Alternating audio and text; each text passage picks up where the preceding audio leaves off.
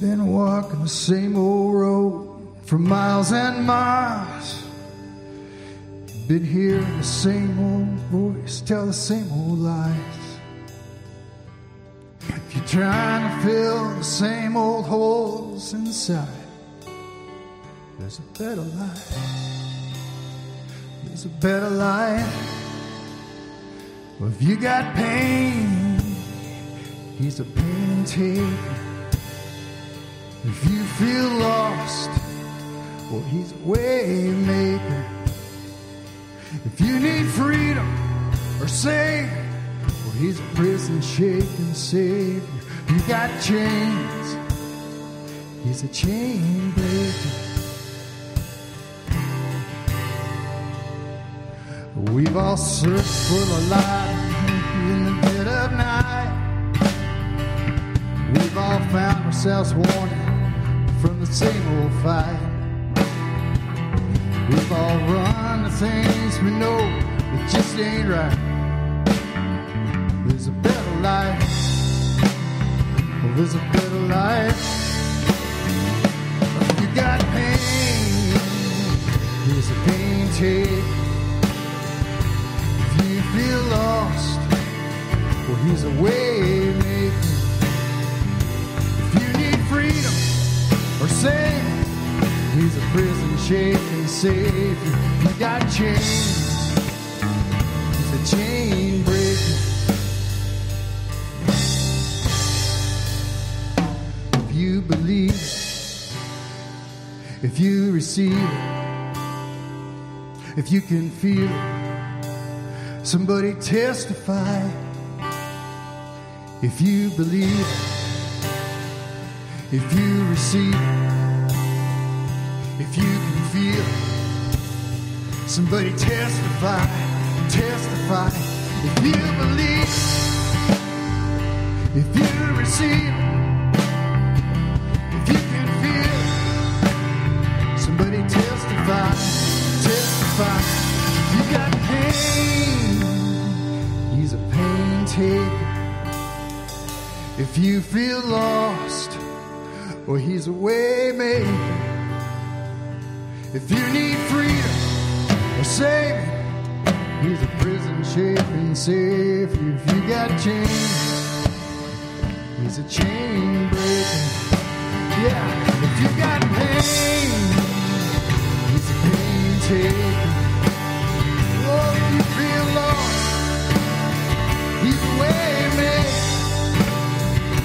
If you need freedom or saving, he's a prison shaking savior. You got chains, he's a chain breaker.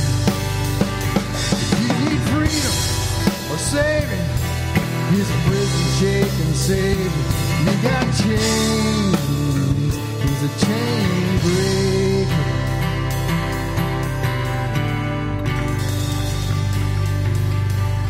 Amen.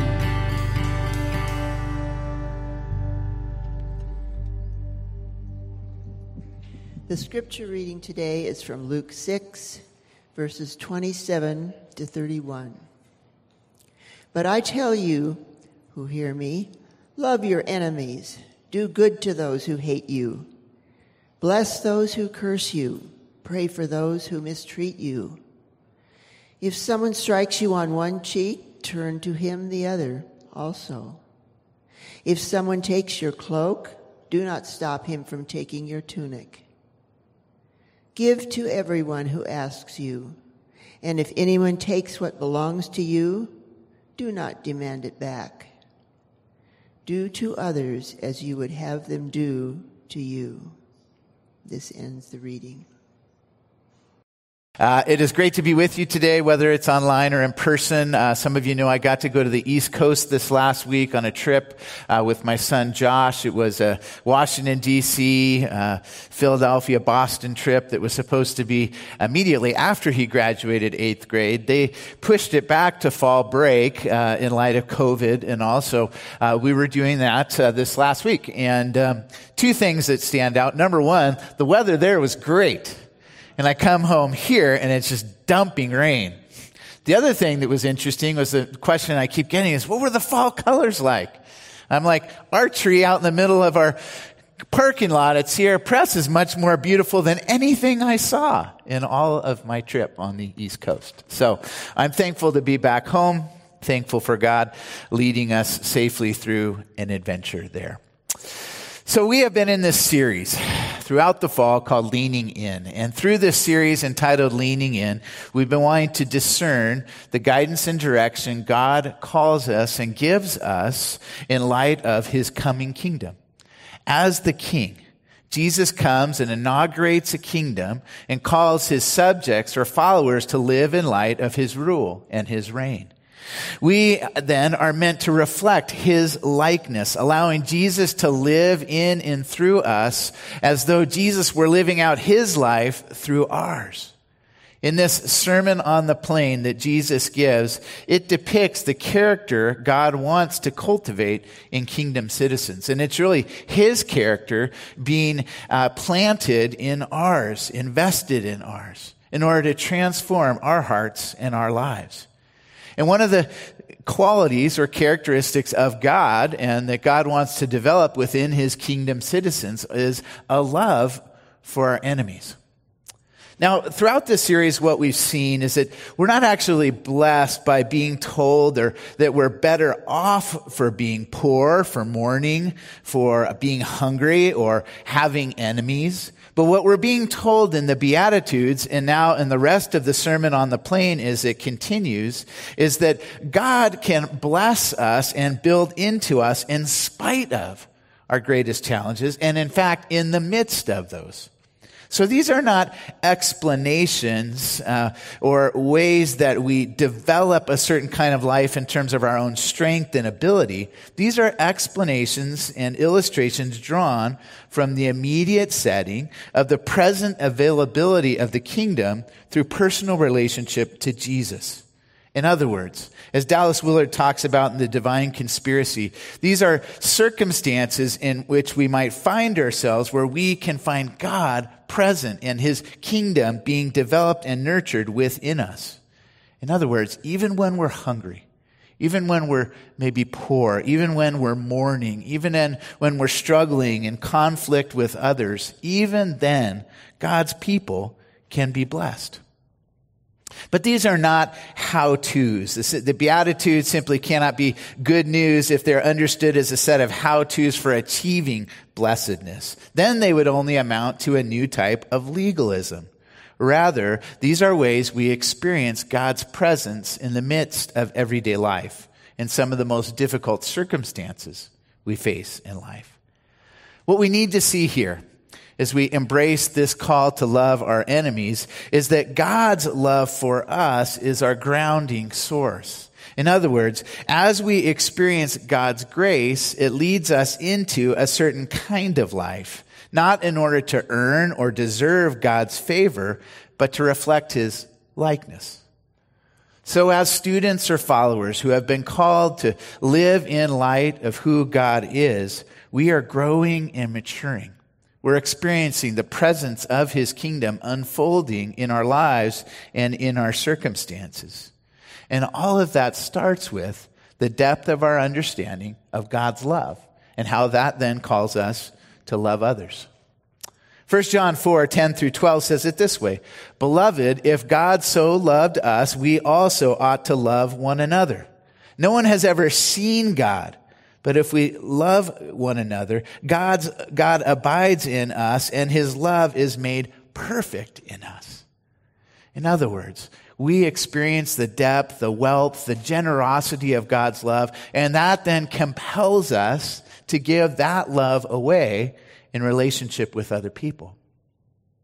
In this now familiar passage, as we've been looking at Luke 6 for some time, we are told that early in the morning, Jesus goes out actually overnight and prays and spends time with the Father. Early in the morning, he calls disciples to him and names 12 of them to be his core followers. He then goes down the mountain and among a great number of people from all quarters, and he gathers people to listen to him and to be cured of their diseases.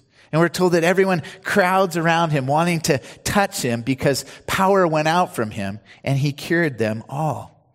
And in this familiar context, we find Jesus relating to people and really transforming their understanding of this world.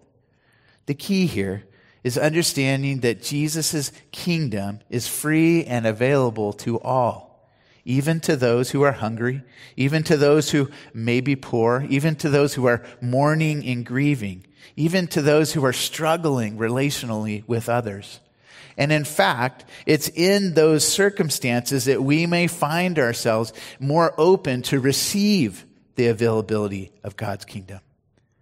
And sometimes it's when people feel most hopeless, most like, wondering where God is and how he could be at work in any one situation, that we experience God's presence and his touch and his transformation even more. So by proclaiming people to be blessed in various situations that might seem hopeless, Jesus is opening up the kingdom of the heavens to everyone. The gospel, you see, of the kingdom is that no one is beyond beatitude or blessing, because God's rule from the heavens is available to all. Everyone can reach it, and it can reach everyone. Jesus here offers to all such people as these the present blessedness of the present kingdom, regardless of circumstances. The conditions of life sought for is found here in transforming friendship with Jesus. In other words, in the midst of our different circumstances, as we draw in, lean in, and depend more deeply on Jesus, we find his presence and his friendship. And that friendship transforms us. So the solution here is not striving to seek a blessing or earning God's favor by loving our enemies. The blessing found here is the gospel. The good news that Jesus came to save sinners, that God sent his son to pay the price for us and through his death and resurrection. And when we believe this and when we trust in Jesus, we then are enabled to forgive other people, to care for other people, even when they may be hurtful towards us, to have our hearts transformed. And instead of having our hearts hardened by various circumstances and challenges, we actually find Jesus softening our hearts and enabling us to go on loving, even when things are hard. It's in this context that Jesus says, "This is my word. For those who are listening, love your enemies. Do good to people who hate you. Bless people who curse you. Pray for people who treat you badly." So the first point I want to make in the message is that we are called to hear the call to love our enemies in light of God's love for us. In other words, the call to love our enemies will not make sense unless we understand the depth of God's love for us when we have made ourselves his enemies in our sinfulness. Several passages of Scripture speak to this. For instance, James 4:4-10.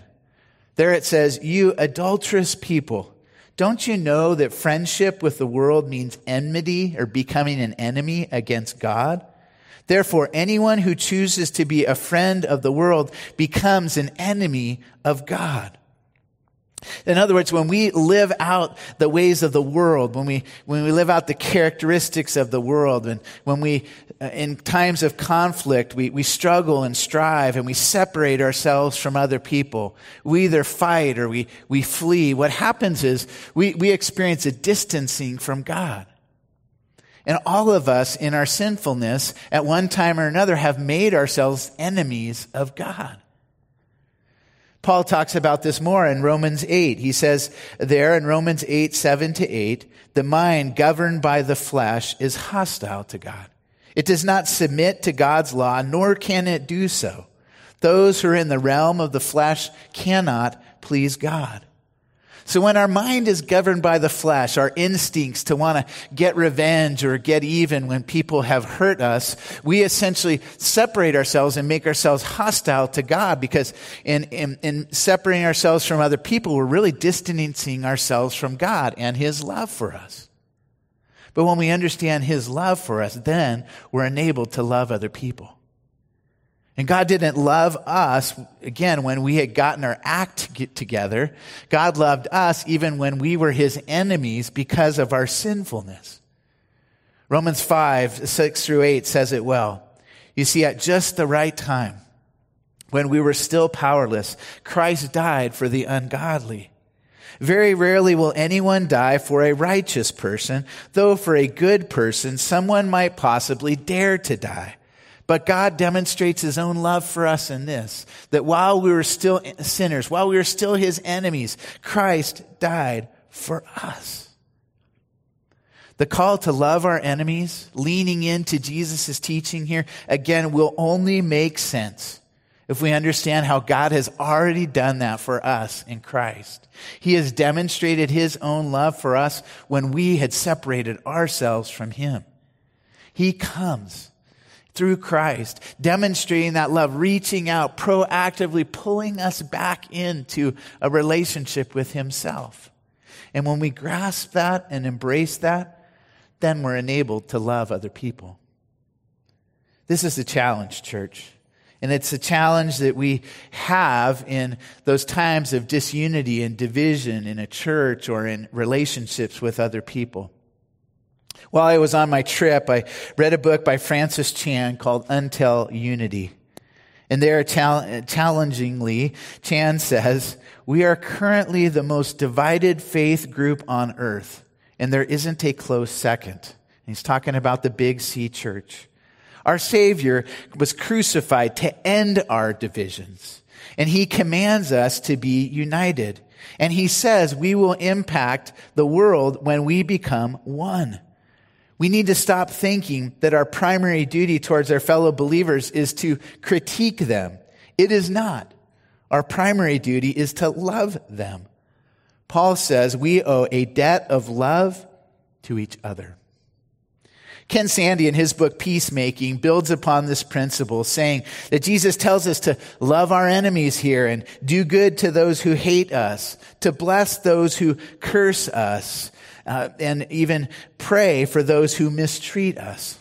Clearly, we are not released from the call to love our neighbor as ourselves, even when they're hating, cursing, or mistreating us. Instead of reacting in anger and seeking revenge, God calls us to be merciful to us, to be merciful to them, to those who have offended us, just as he has been merciful to us. We cannot serve other people and love other people in our own strength and ability here. Again, it is not natural to us to love our enemies, is it? In our flesh, we want to separate ourselves. We want to, show them that we were right and they were wrong. We need the presence and the power of the Holy Spirit to do a transforming work within us, to love other people as God has loved us. When Jesus says, "You who hear me," at the start of the message, he's basically saying, there are going to be those who don't want to hear this.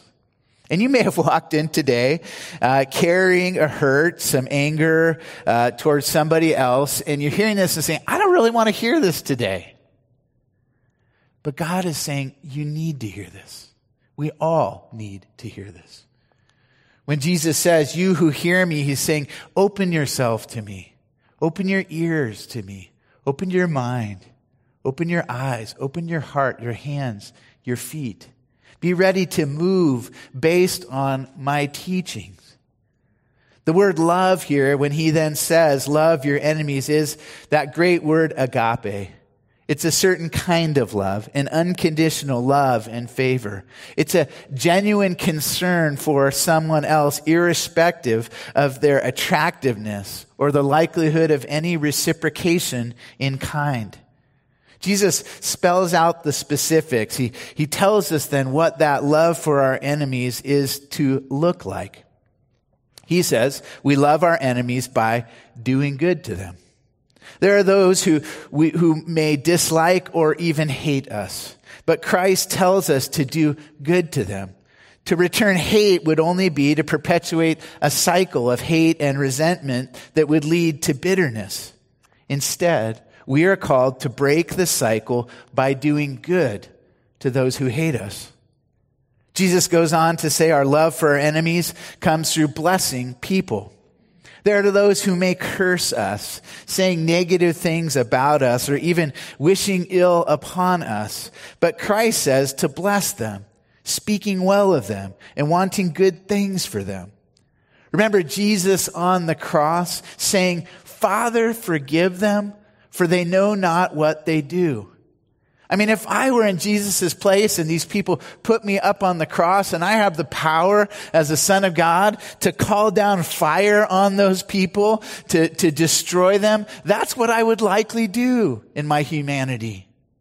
But in the midst of the greatest agony, the greatest pain, the greatest mistreatment that has ever occurred in human history, Jesus, involved in creation with the Father, come down to earth and having taken flesh upon himself, instead of calling down fire on them, says, Father, forgive them, for they know not what they do. Church, that is love for his enemies. This love that we're called to is not a love that we're called to in isolation. It's a love that's meant to be a replication of Jesus' own love for them and for us. Thirdly, Jesus says we love our enemies by praying for them. Instead of treating people badly as they have treated us, Christ calls us to pray for them. The significant spiritual truth that I have found here is that I cannot stay angry at people if I pray for them. It starts by prayerfully forgiving them and doing that again and again and again when feelings of anger reemerge. But then it goes on beyond that, even praying for God to bless other people who have hurt us, praying for their well-being and protection instead of wishing ill will upon them. I think about people who have been critical of me or of ministry, who have been hurtful in words that they've said, people who may have left the church for one reason or another. I think of one particular example of someone who made some very hurtful comments and said things about me and my character that simply were not true. And there are times when anger comes up in relationship to that person, where I still feel the sense of hurt and anger at their words. And when that person comes to mind in prayer or while I'm on a run or anyone's circumstance, it is a time again and again to pray through and to pray out that hurt and that anger, to not allow it to take root in my heart, in my mind. When I start playing the tape of conversations, and you may do this, playing the tape of conversations you've had in life, situations, circumstances of interaction where you're reliving it, so to speak, one of the practices I try to embrace is simply stopping the tape, stopping it, playing that conversation over in my mind, and just start praying for that person. And again, it starts by praying for forgiveness for them. But then it even moves on, praying out the negative feelings and emotions and trying to pray in the positive. Bless them. Lord, be near to them. Be good to them. That type of prayer literally can be transformational in our heart and in our mind. When we start to pray for people and ask God to forgive them, when we pray for people and release the hurt and anger that we feel. But I'm going to take this one step further and to say we love our enemies by praying for them. In the process, one of the things that can happen that Francis Chan talks about in that Until Unity book is this, that in honest prayerful examination, you may discover that you are not as humble or as loving as you thought.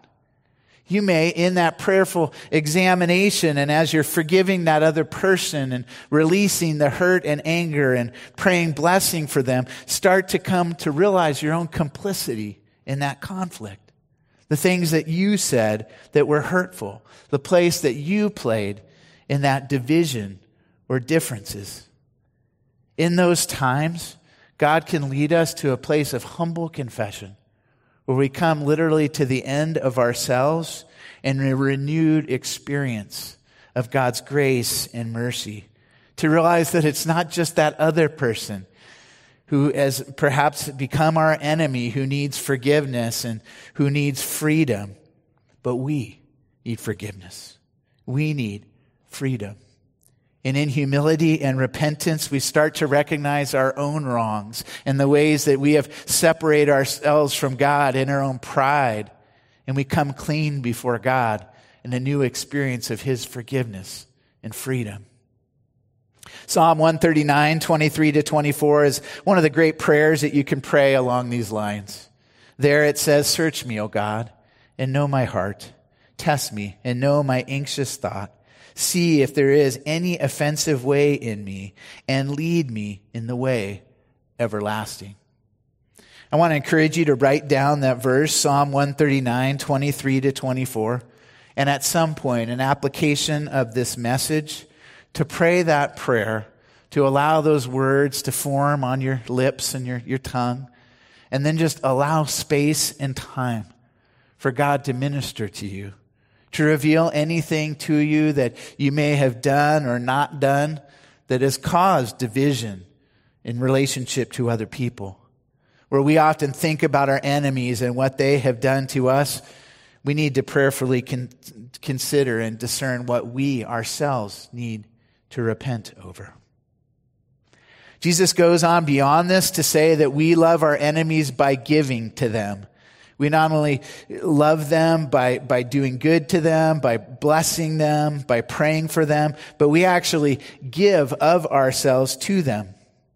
Jesus says, if someone hits you on the cheek, offer him the other one. If someone takes away your cloak, don't stop them from taking your shirt. Give to everyone who asks of you, and do not ask for things back when people have taken them. Whatever you want people to do to you, do that to them.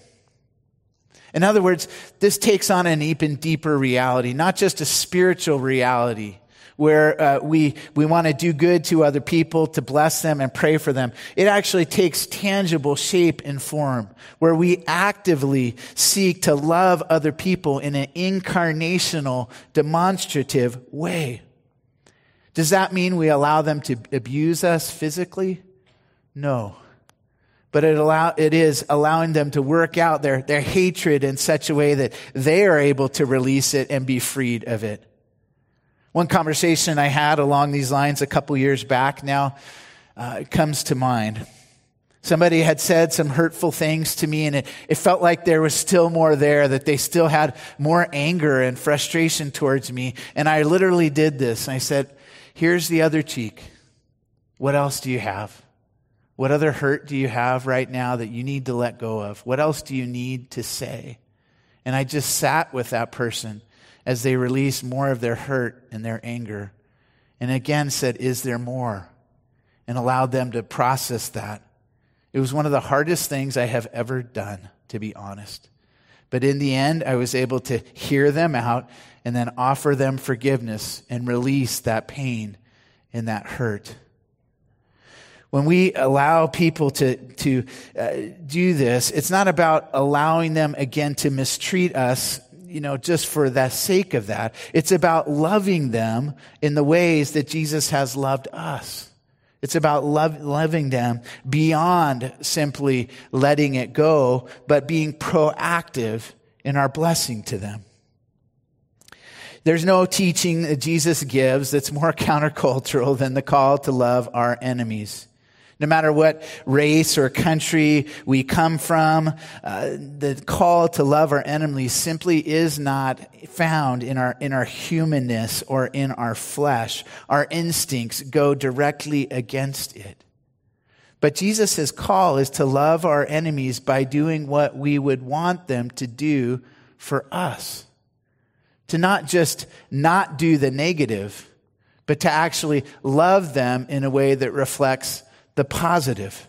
When we love our enemies by doing what we would want them to do to us, it's not just about not reacting or seeking to get even, but it's about loving them beyond that in a way that is proactive. Several people, teachers, over time, for instance, the Jewish rabbi Hillel, the Jewish historian Philo, the great Greek orator Socrates, the Stoics, or Confucius have this teaching in the negative. For instance, Confucius says, when asked, is there one word which may serve as a rule or practice for all of one's life? He answered, is not reciprocity such a word? Or Hillel said, what is hateful to you, do not do to another. In other words, they teach it in the form of the negative. Don't do negatively what you don't want somebody else to do to you. But Jesus turns it around and puts it in the positive. In other words, when he says, do what you want other people to do to you, he's saying, be proactive relationally. Go out and love people, even when they don't deserve that love. Initiate that love relationship. Don't just, not react when they respond or act hurtfully to you, but seek to proactively love. 1 John 4, 10 through 11 speaks to this. It says, this is love, not that we loved God, but that he loved us and sent his Son as an atoning sacrifice for us. Dear friends, since God so loved us, we also ought to love one another. No one has ever seen God, but when God's love is present in us, it lives in us and does its work in us. That love then calls us to love tangibly and fully, to not just do so spiritually, but to respond in that love physically. For instance, Deuteronomy 15, 7 through 8 says this, if there is a poor man among your brothers in any of the towns of the land that the Lord your God is giving you, do not be hard-hearted or tight-fisted towards your poor brothers. Rather be open-handed and freely lend him whatever he needs. Give generously to him and do so without a grudging heart. Then, because of this, the Lord your God will bless you in all your work and in everything you have put your hand to do. Similarly, Paul, writing to the Romans, says, on the contrary, if your enemy is hungry, feed him. If he is thirsty, give him something to drink. In doing this, you will heap burning coals on his head. The kingdom that Jesus preached and lived was all about a glorious, uproarious generosity, thinking the best that you can do for the worst person and going ahead and doing it. Think of what you'd like someone to do for you and do it for them ahead of time. Think of people to whom you are tempted to be nasty and instead lavish generosity on them. These instructions have a fresh, spring-like quality. In other words, when we love our enemies like this, it's going to spring up and be seen and observed as something different. Just like the tree in the center of our parking lot has popped out in fall color. Love like this will stand out because this is what God is like. And when we love our enemies beyond our own limits and our own flesh, we help people see that this God is different and that there is a life that can be found in his name. Ultimately, loving our enemies is centered in Jesus' love for us. Jesus' whole life was one of exuberant generosity, giving all he'd got to give to everyone who had need. He then here is speaking of what he knew, because he knew the extravagant love of his Father and the call to live a lavish human life in response. And remember, when they struck Jesus on the cheek, he turned the other. When they ripped the coat and shirt off his back, he went on loving and forgiving, as Luke will tell us later. Jesus didn't show love only to his friends, but to his enemies. He wept over a city that rejected his plea for peace. He was the true embodiment of the love of which he spoke. So whenever you feel like you don't have it in you to show this kind of love, remember the kind of love that Jesus has shown you. And remember, as it says in 1 Corinthians 13, that kind of love is patient. That kind of love is kind. It does not envy. It does not boast. It is not proud. It is not rude. It is not self-seeking. It is not easily angered. It keeps no record of wrongs. For love does not delight in evil, but rejoices with the truth. It always protects, always trusts, always hopes, and always perseveres. Each aspect of Jesus' teaching here is a preview of the splendid reality which will be seen in its fullness only in the next world. But although we cannot hope to see this teaching lived out in its fullness now, we are meant to take a step towards that kind of kingdom and towards that kind of love, growing more and more like Christ ourselves each and every day.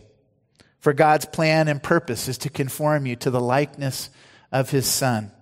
And our purpose is to be open to that transformation and to go on loving other people as God in Christ has loved us. Amen? Amen.